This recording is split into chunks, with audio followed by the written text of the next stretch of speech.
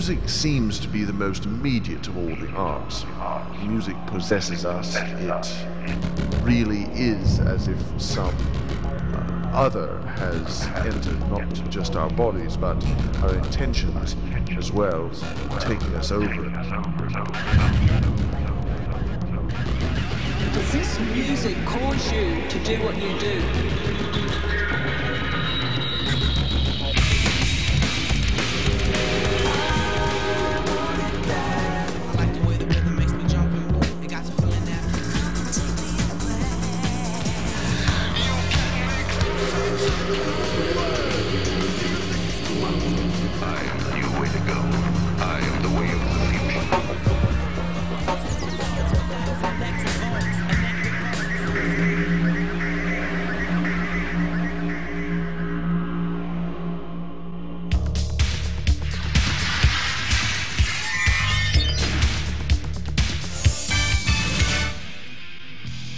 In tonight's Nose on the News special report, we'll be examining the controversial question, can the music we listen to affect our lifestyles and beliefs?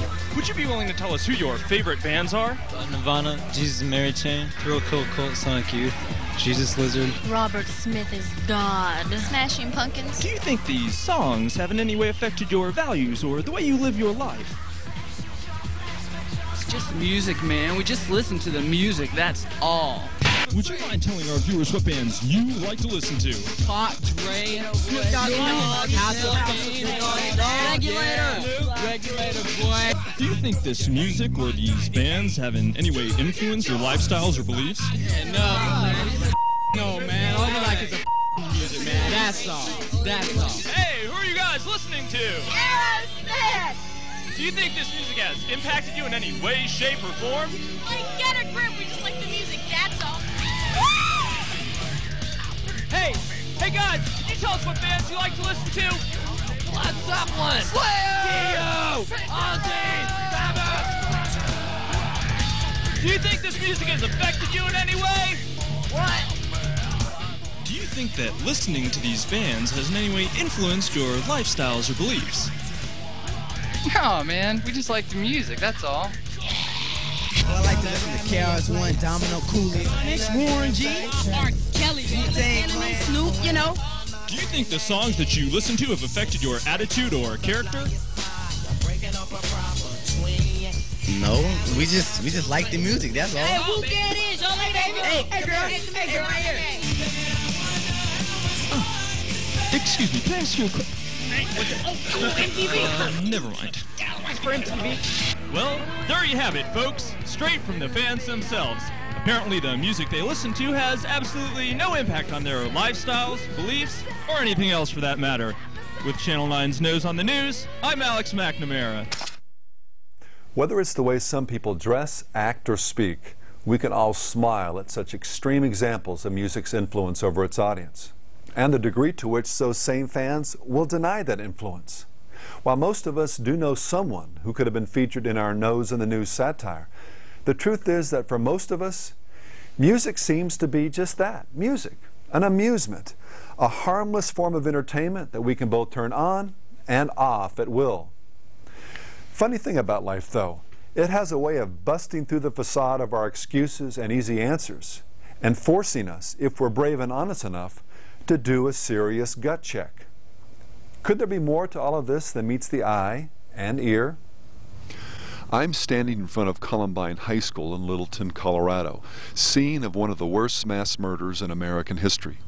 On April 20th of 1999, Eric Harris and Dylan Klebold strolled into this school shortly before lunch and opened fire.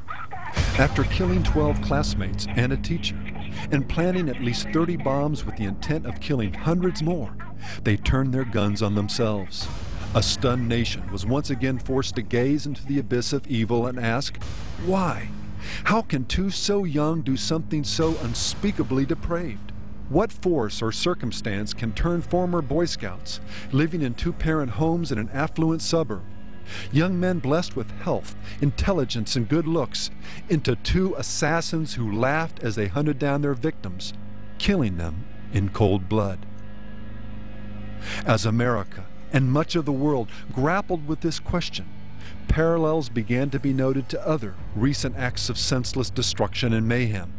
Horrors again committed by individuals who not so long ago would have been considered too young to have had the time to develop the depravity of conscience necessary to perform such evil. Pearl, Paducah, Jonesboro, Springfield, Santee, kids gunned down at the supposed sanctuary of their schools. And then there's Rod Farrell, the leader of a vampire cult who, for no more than the rush he thought he would get from taking someone's life, bludgeoned a member's parents to death with a crowbar. Richard Ramirez, the infamous Night Stalker, killed and then carved pentagrams into the flesh of his victims. 14-year-old Tommy Sullivan stabbed his mother to death, cutting off her hand and face before turning the knife on himself. In a secluded wood, 3 pre-adolescent boys were stabbed to death and mutilated. Convicted for the crime were 3 teenagers with more than a passing interest in the occult and heavy metal music. 4 teenagers calling themselves the Lords of Chaos began a spree that spiraled down into ever-increasing acts of mayhem and violence, from theft to vandalism to arson. Their rampage ended with their arrest for the brutal and senseless murder of their high school music teacher. 3 young men, ages 15, 16, and 17, believing that a human sacrifice would invoke hell's blessings and assure the success of their heavy metal band, lured 15-year-old Elise Poller into the woods and stabbed her to death. From suicide to homicide, rape to killing one's parents, the list goes on and on. The bottom line for each of these young killers, of course, is that they chose. They made a conscious decision to pick up a knife or a gun or a bomb and kill. No failure in their upbringing, no cultural deficiency, no weapon, movie, song, or video game, no demon evoked through some occult ritual can serve as a primary focus of blame. They are killers because they killed. But that said, we would still do well to consider those cultural phenomena that may have helped move them along towards that point of decision. The most common denominator in the lives of these young killers was a profound sense of being outcasts, of not fitting into the prevailing cliques, of being shunned and made fun of. But can that by itself explain these horrors? After all, there's nothing new here. When haven't there been cliques and kids made to feel that they're outside them? No doubt a good portion of the blame lies with our society at large, our national addiction to ever-increasing doses of violence, gore, and mayhem, reaching down into even the toys that are marketed to our children. The general coarsening of our culture, shattering taboos concerning everything from language to sex. The sacrifice of moral absolutes upon the altar of relativism. The lack of true heroes and strong moral leadership. This and more has contributed to the steady erosion of the foundation of honor, civility, and self-sacrifice that is necessary to bring out the best in a nation's citizens while keeping the worst at bay.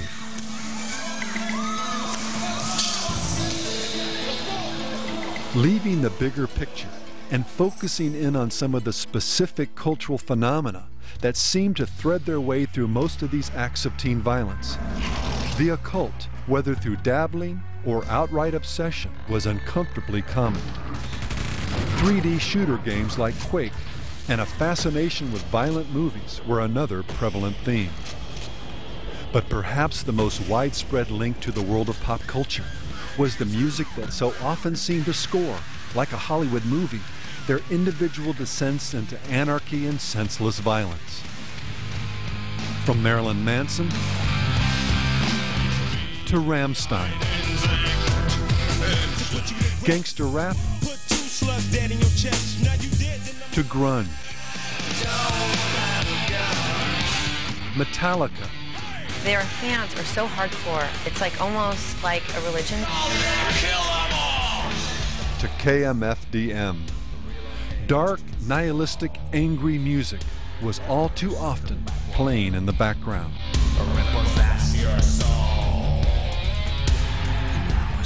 Take as just one example the story of Brian Bassett, a 16-year-old who shot and killed both his mother and father and drowned his 5-year-old brother in a bathtub. Spin, a magazine that celebrates contemporary music, relates what happened next as confessed by accomplice Nick McDonald. Brian pulled a small plastic object from his father's hand. It was Brian's favorite cassette, Frog Stomp by the group Silverchair. "That's my expletive tape," he shrieked.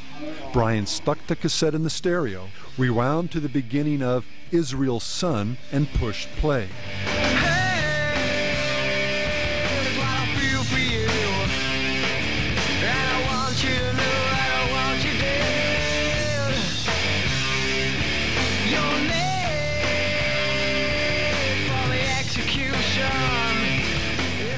Brian started kicking the bodies of his parents in time to the pounding guitar chords, yelling insults with each blow. "This is for kicking me out." Thump. "This is for breaking my stuff." Whack. "Now you're dead." Okay, I can hear the objections coming. No, I'm kidding. I think it's absurd whenever the media tries to blame artists for violence, especially, you know, in the context of something like Columbine, you know, where they were saying that there was some kind of a violent movement of music that was causing the youth of America to turn on each other.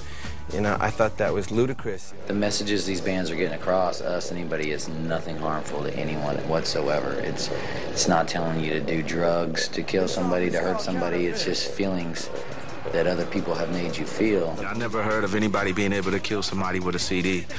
You know what I'm saying? When a dude's getting bullied and shoots up his school and they blame it on Maryland. And the heroin, where were the parents at? And look where it's at. Let's get the straw man out of the way, shall we? Listen carefully. Music is not solely or even primarily responsible for Eric and Dylan, or anyone else for that matter, killing someone or committing some other immoral act. In the same way, the publication of Uncle Tom's Cabin by itself didn't start the Civil War, but it did so fire the imaginations of the millions who read it that President Lincoln greeted its author as the little lady who made this big war. Neither can Taco Bell's ad campaign by itself account for the astronomical increase in Chihuahua sales since the commercials first began to air. Yo quiero Taco Bell. But one would have to be either ignorant or a liar to deny some degree of linkage. A tattoo on your tongue, a porn, that is a fan right there. There's no question that music, art, and the popular media has enormous power to influence, to capture the imagination, to push people along a little faster in the direction to which they're already inclined, and in some instances, even to help change that direction. Be all you can be. And there is ample evidence to suggest that of all the things that have the power to capture the imagination, there is none more evocative, more electrifying than music. Don't believe me? The music I listen to doesn't affect me because I know it's just music. I think the music that you listen to doesn't really affect your life.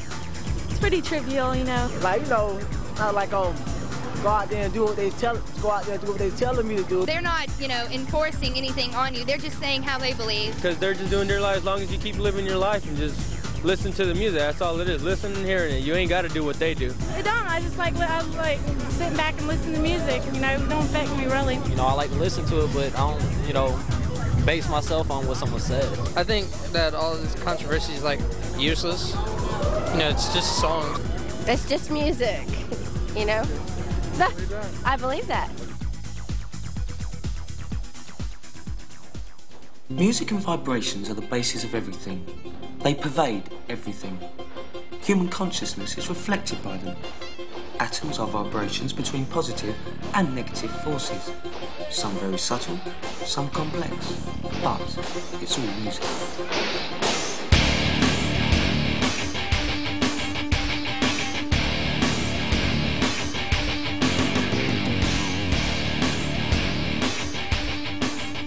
Popular music's young fans may want to insist that it's all just music, that the songs they listen to and the videos they watch are not having any real impact on their lives. But how does that line up with the opinions of those who actually make, study, and promote the music? The music comes to people on a subconscious level. It gets right to the core, and it has a way of transforming you. And songs, oh my God, songs so powerful that you are forever changed. You know, people say that music can change the world, and it really can. Music works in mysterious ways, you know, and once it goes in, you have really no say about what it does to you. Music is our weapon. We also promote the idea of unification between the body and the spirit. Music is a complete ocean. They hit one note, every hair in your body is going to stand up. And you feel like you just made love, or you just touched God's feet, or both at the same time. I was 19 years old when I first saw the Rolling Stones. They've rocked my ass off. They've inspired me in word and deeds. From the first instantly recognizable chords, it grabs you hard, it goes to your gut, your muscles twitch, and it's deep in your soul. Rock and roll. It's an intense force. It can move mountains, stir up love affairs, and encourage revolution. Look at this. You're just amazed by the power of it. And I was also aware that you could just say, kill, and, you know, just somehow this surge would happen.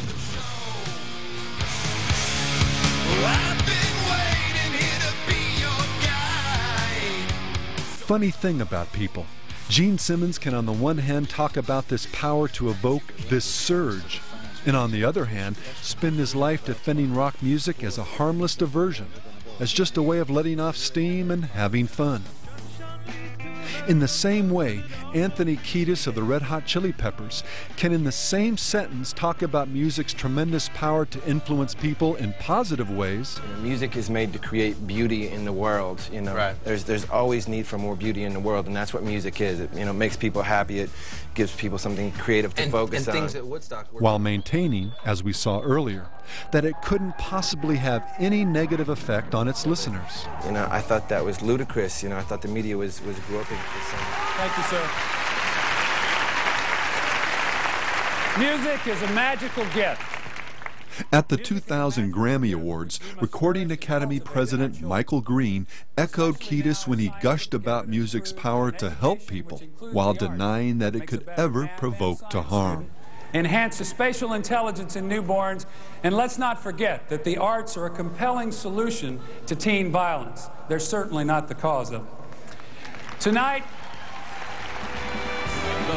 a year later, this doublespeak was turned on its head with the controversial performance and triple Grammy nomination of raunch rapper Eminem.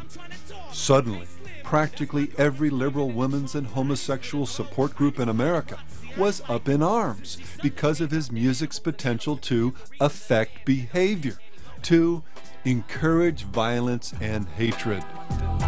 My words are like a dagger with a jagged edge. It'll stab you in the head, whether you're a fag or les. That a homo sex, a math, or a trans vest. Pants or dress, hate fags, the answer's yes. Homophobic. But what's the big deal if it's only music? Didn't anyone listen to Mr. Green the year before? Teen violence. They're certainly not the cause of it.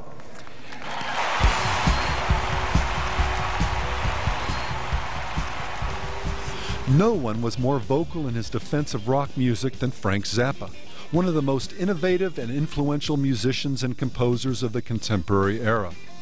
From interviews to books to his testimony before Congress, Zappa has insisted again and again, music is only music. It can't hurt anybody.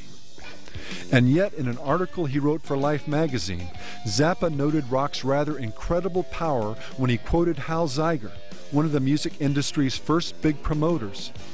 I realized that this music got through to the youngsters because the big beat matched the great rhythms of the human body.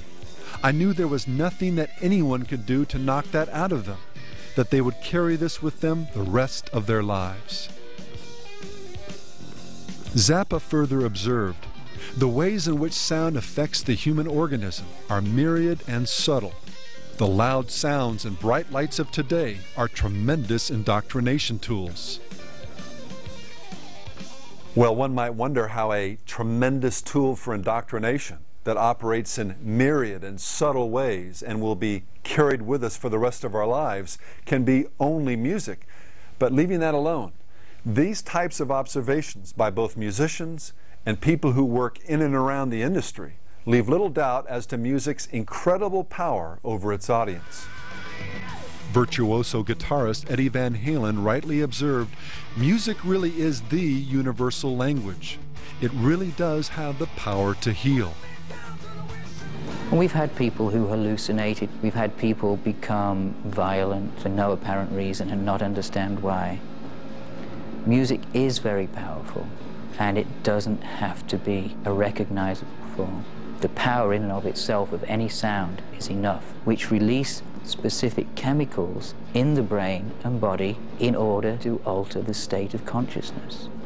Renowned musicologist David Tame agrees. Music is the language of languages, he wrote in The Secret Power of Music. It can be said that of all the arts, there is none that more powerfully moves and changes the consciousness. Tori Amos echoed this observation when she stated, "Music is the most powerful medium in the world because of the frequencies. You're hitting places and people that remind them that they're more than just this functional being."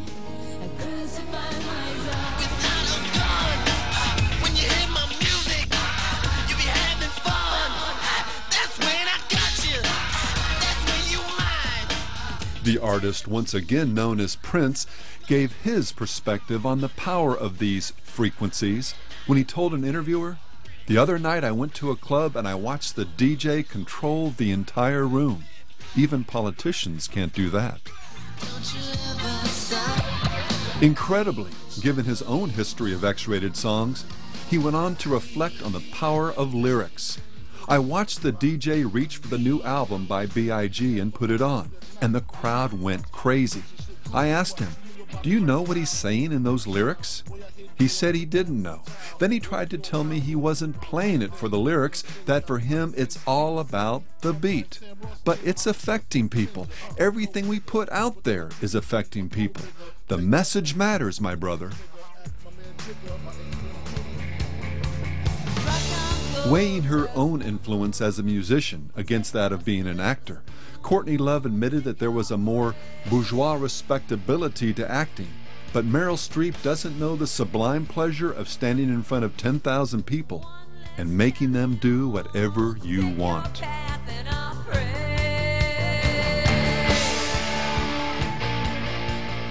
Superstar Jimi Hendrix noted another, perhaps more sobering aspect of this power. After describing how central music was to his life, to the point of functioning as a type of electronic church, he went on to tell Life magazine, "You hypnotize people to where they go right back to their natural state. And when you get people at their weakest point, you can preach into their subconscious what we want to say." This power over the subconscious is precisely what science writer and composer Robert Jourdain was getting at when he said in his book, Music, the Brain, and Ecstasy, "Music seems to be the most immediate of all the arts. Music possesses us. It really is as if some other has entered not just our bodies, but our intentions, taking us over." Well, music is your special friend. Dance on fires, it intends. There's probably no contemporary artist who's made a greater study of music's awesome power over the human soul than percussionist Mickey Hart. Drummer with the Grateful Dead, world music devotee, and self-taught musicologist, Hart has spent his life attempting to unravel the mystery that is music.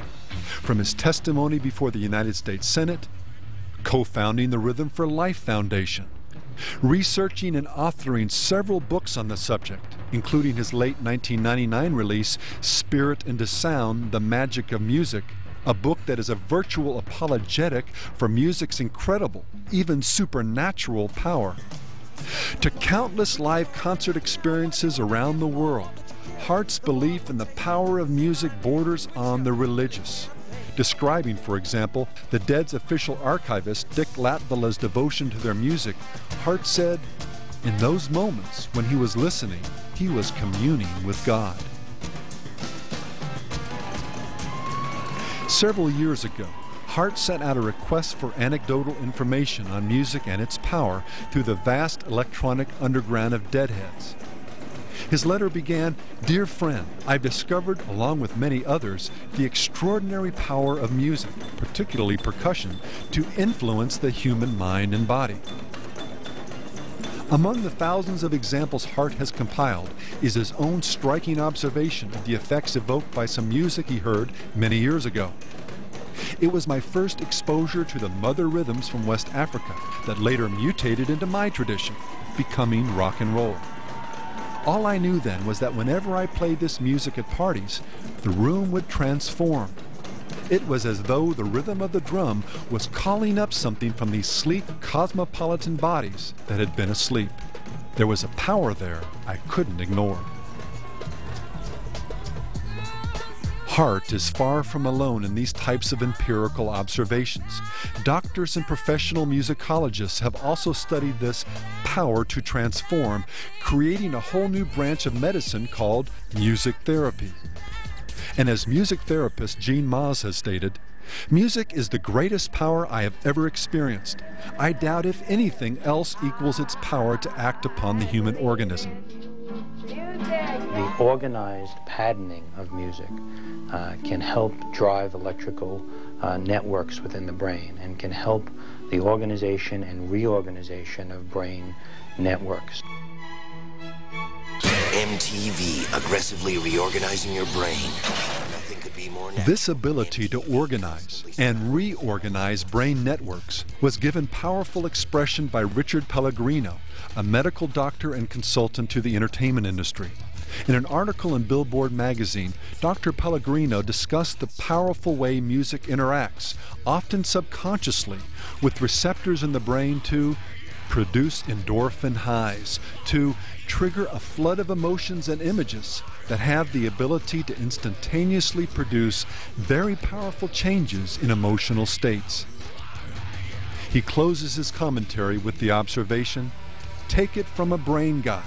In 25 years of working with the brain, I still cannot affect a person's state of mind the way that one simple song can." And in over 30 years of writing about the simple songs to which most of those brains listen, Rolling Stone magazine agreed. A song or an album, they said, can change your life. A great concert will change it on the spot. And when they're honest, the fans agree. The music itself just gave you this feeling that you couldn't forget. It was like embedded inside of you. And even if you didn't know what the lyrics were, the music transported you into that realm that Kurt Cobain wanted you to be in. Much in the way Manson courts controversy, his fans began to follow suit, or dress. Years ago, Marilyn got in trouble for bringing his Kiss lunchbox to school. A generation later, the stiletto heel was on the other foot, as kids were getting busted for emulating Mr. Manson. You're my inspiration. Do you want to know why? Why? There's a lot of reasons. You've inspired me to do so many things. Like, I think about you every day, and I listen to your music every day, and you keep me going. They have totally changed my life. They are gods. I love Korn. And they take it quite seriously. I look into the faces of our fans, and I see that they've been touched by the Dark Carnival. Basically, to them, there's nothing fantasy about it. It's like, it's what they're into. I mean, it really is a real existence to them. Their music is like a background to my life. Like, everything that happens to me now, it's like my own little soundtrack. And I just want to like be able to hang out with them and say that I hang out with like the people that like have influenced my life. Music is an extension of yourself. And it's like when people accept it, they're accepting you. You know, multitudes of people just vibing off your stuff. You know what I'm saying? Just heads bobbing. To me, it's like a drug. It's like euphoria. As soon as you turn on that beat, I'm in a different world. You know what I'm saying? Well, a renowned musicologist certainly knew exactly what he was saying when he observed music really is a powerful drug. It can poison you, lift your spirits, or make you sick without knowing why. Well, in a moment, we'll try to understand why. Just how it is music can exert, for good or evil, this type of influence over us. But first, it's important to also note that what music can do to the individual, it can do to their entire culture. And this is why, from philosophers to rulers, revolutionaries to network and marketing executives, Plato's observation in the Republic has been echoed time and again. When modes of music change, the fundamental laws of the state change with them. In another work, Plato could have been writing about our modern age when he stated, "Through foolishness they, the people, deceived themselves into thinking that there was no right or wrong in music, that it was to be judged good or bad by the pleasure it gave. As it was, the criterion was not music, but a reputation for promiscuous cleverness and a spirit of law-breaking."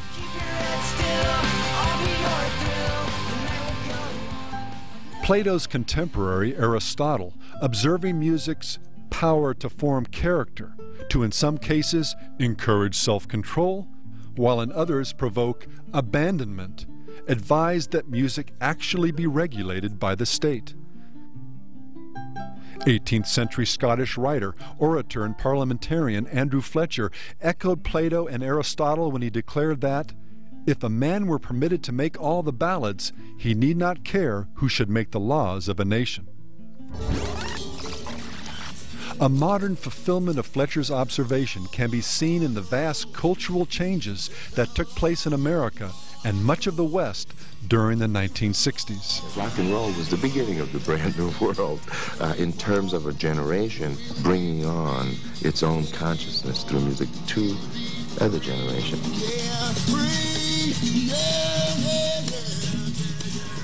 So music was like the Pied Piper that led kids off the asphalt and out of the suburbs and into some other kind of reality.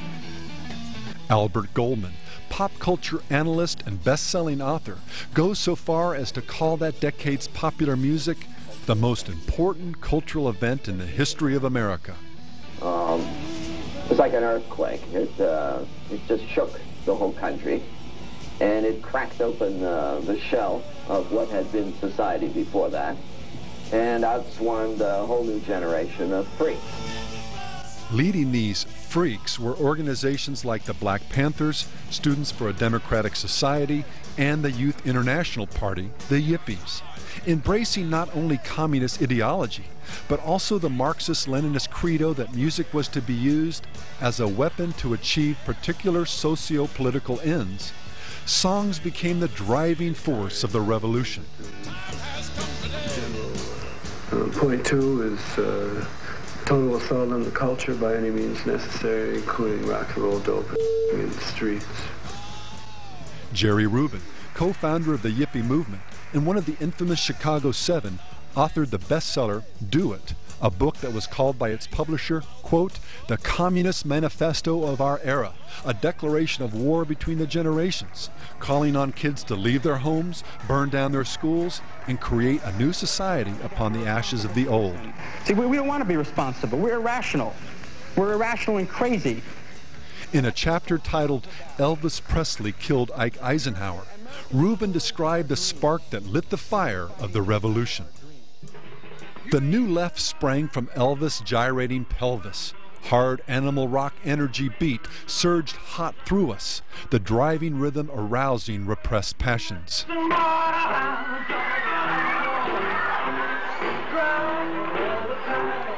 Rubin went on to observe the role technology rather ironically played in making this revolution possible. Affluent culture, by producing a car and a car radio for every middle-class home, gave Elvis a base for recruiting. While a car radio in the front seat rocked, young kids in the back seat were having sex to the hard rock beat. The back seat produced the sexual revolution, and the car radio was the medium for subversion. 30 years later, Rubin's communist revolution has largely been passed up in favor of rank, whatever makes you happy materialism. Because everyone loves a twofer. Bye, Teddy. Bye, cutie. But music's influence has only become more powerful and more widespread.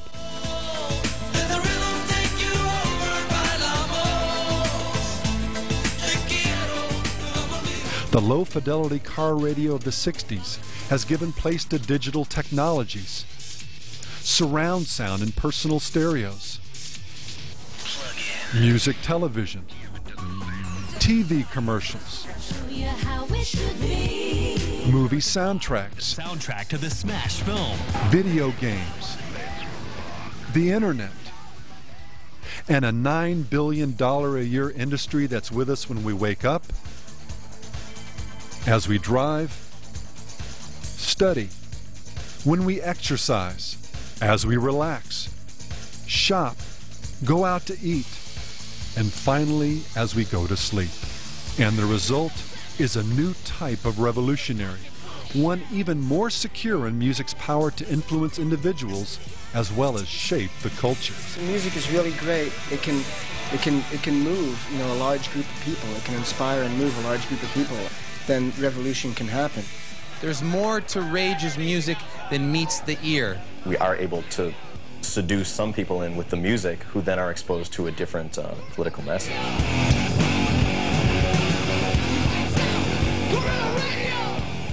As Bob Pittman, founder and one-time president of MTV, once bragged, the strongest appeal you can make is emotionally. If you can get their emotions going, make them forget their logic, you've got them. At MTV, we don't shoot for the 14-year-olds, we own them. It's MTV. Today you are a woman. MTV. It's all part of growing up. You know, no one wants to feel like they're being influenced, and certainly not owned or controlled by anything that's outside their own rational decision-making minds. Yeah, maybe some of those idiots who hang out in front of Game World at the mall are being led around by their nose rings, but we'd like to think, not me. The simple, inescapable truth, however, is that you and I do become, to some degree, what we listen to and watch. In the same way that human biology dictates that if you live on a steady diet of junk food, you will eventually damage your body, the entertainments you feed upon, for good or ill, will affect your emotional and spiritual well-being. It's true that not everyone will be influenced in precisely the same way, or to the same degree, but like it or not, we will be influenced. Whether it's the manner in which music organizes thought patterns in the brain, or the mysterious spiritual power that has so fascinated artists like Hendrix, Morrison, Mickey Hart, and Tori Amos. Music truly does have enormous influence over its audience. On my command, relinquish control. Give me your body. Surrender your soul. Submission is strongly suggested as the drum consumes your soul. The pounding sounds of percussion is all that you'll know. Let's now close by examining the basic bottom line of this power over our souls and what we can do about it. TJ. Son. Yeah, Dad. What are you doing? I'm just doing some programming. Programming what, the computer or your brain? What's that?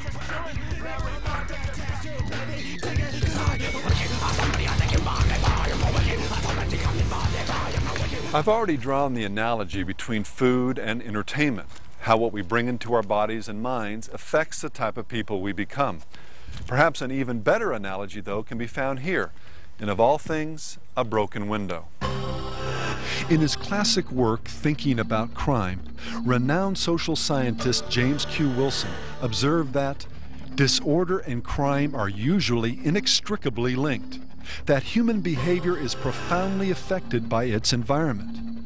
Broken windows, graffiti, drunkenness, and open displays of unfettered sexuality are an invitation for crime, a declaration that the environment is uncontrolled and uncontrollable, and that anyone can invade it to do whatever damage and mischief the mind suggests. Almost like clockwork, when this broken window effect is reversed and these elements are removed or suppressed within a community, crime rates plummet. An ordered and more dignified atmosphere encourages civility and moral behavior. while disorder breeds anarchy and immorality. Hi, how you doing? And if that's true when disorder appears as something as mundane as a broken window, how much more powerful is the catalyst for immoral behavior when the oral environment, when the music, that language of the human soul, is bent towards moral disorder and chaos? A striking example of this broken window effect as it relates to music can be seen in this small park in Edmonton, Alberta. Several years ago, drug dealers began doing business here, and as a result, the crime rate in general began to increase. In an effort to restore a sense of order and preserve their community, local merchants paid for a sound system and began to broadcast the symphonies of Bach, Beethoven, and Mozart throughout the park. Neil DeBoard, the local chief of police, reported that the results were immediate and dramatic, with the number of crimes falling by approximately 800%. While there's no way to fully quantify all the factors that led to this decline, the gut consensus was that the beauty, intelligence, grandeur, and order projected by the classical music was so antithetical to the discord and degeneracy associated with the drug trade that many of the dealers just stayed away. A more recent example of the flip side to this principle can be seen in the rioting, theft, arson, and rape that took place at Woodstock 1999. It's time to let yourself go right now, because there are no more rules out there. During the Limp Bizkit set, where the majority of the sexual assaults were reported, vocalist Fred Durst introduced a new song. How many people here ever woke up one morning and just decided it was one of those days and you're gonna break some shit? Well, this is one of them days, yo. And then sang, It's going this way, I just might break your face tonight. Give me some break. Give me some break. This chaos reached its crescendo the next night during the Red Hot Chili Peppers performance, while bass player Flea pranced about naked, and lead singer Anthony Kiedis urged women in the audience to do something so disturbing we can't even mention it here. An organization calling itself PAX, Latin for peace, distributed candles. So here, why don't you just take one as a souvenir for coming by? It was no small irony when these so-called peace candles were used to set fires that ultimately burned down a stage, 12 trailers, and brought 500 riot police onto the scene. Oh, Clue, let me slip it in your fire. When asked by reporters about the pandemonium, concert promoter John Schur replied, "I can't give you an explanation. I guess they were kids blowing off some steam and it got out of hand." It's been well said, there are none so blind as those who refuse to see. Again, as with the young criminals we looked at earlier, we're not suggesting that the music and the atmosphere shaped by it were the sole cause of all the mayhem. The heat, high prices, and poor planning have all been trotted out as contributing factors. But to say that the moral anarchy intentionally promoted by this music was not a, if not the major factor, is to not only deny common sense and the broken window effect, it's to ignore a very basic aspect of human nature. If we stop to honestly think about it, we all know we have a bent towards doing the wrong things. Little children, for example, don't have to be taught how to be bad, how to be selfish or fight or get angry when they don't get their way. Parents have to work hard at teaching kids how to be good, how to develop the self-discipline necessary to not succumb to these very natural tendencies. And even as we grow older, again, if we're honest, we struggle. It's all too easy for us to become impatient or even angry over things as inconsequential as the flow of traffic. We're tempted to goof off at work, even though we know we'd be upset if someone did the same thing to us. We're tempted to get angry and rebel against the very people who love us the most. We struggle with sexual and emotional faithfulness, even though we know it's what we desire and expect in return. On and on it goes, confirming what the Bible clearly declares. The heart of man is deceitful above all things and desperately wicked. Who can know it? Like it or not, compared to the perfections of an infinite and infallible God, our fallen, fallible, and finite natures produce actions that even at their best are as filthy rags in His sight. Our bent towards evil is really more an addiction, one for which we ultimately need His power, His grace to fight and overcome. So what happens when we immerse ourselves into an environment that encourages us to give in to these temptations?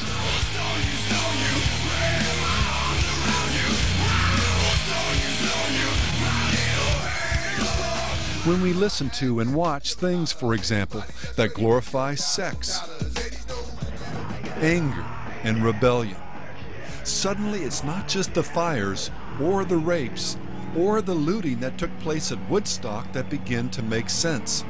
It's the stuff that goes on every day and all around us. The dumbing down and coarsening of language. Okay, well, I can say you've said it 20 times already.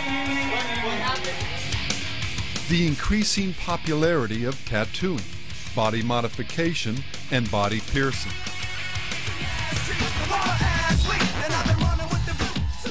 The erosion of any and all standards of modesty.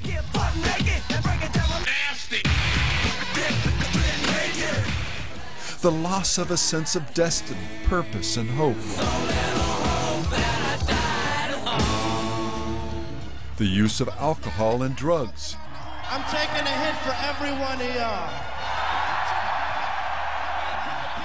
The celebration of rebellion, chaos, and anarchy.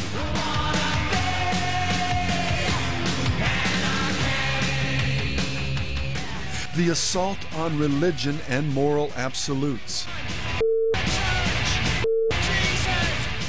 The growing fascination with death and the occult.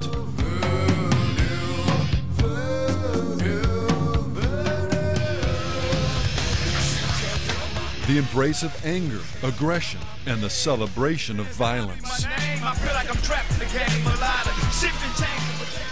The increasing normalization of sexual debauchery.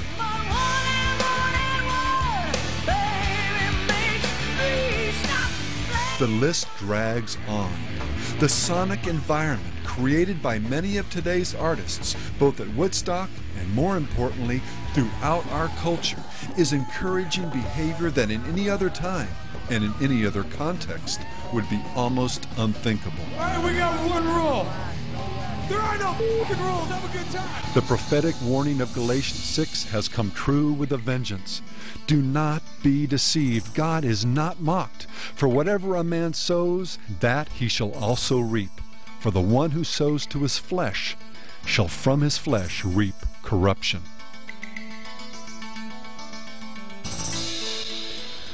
Billboard magazine got it exactly right when it acknowledged that popular music doesn't just reflect aspects of our society, which of course is the most common defense raised in support of the industry.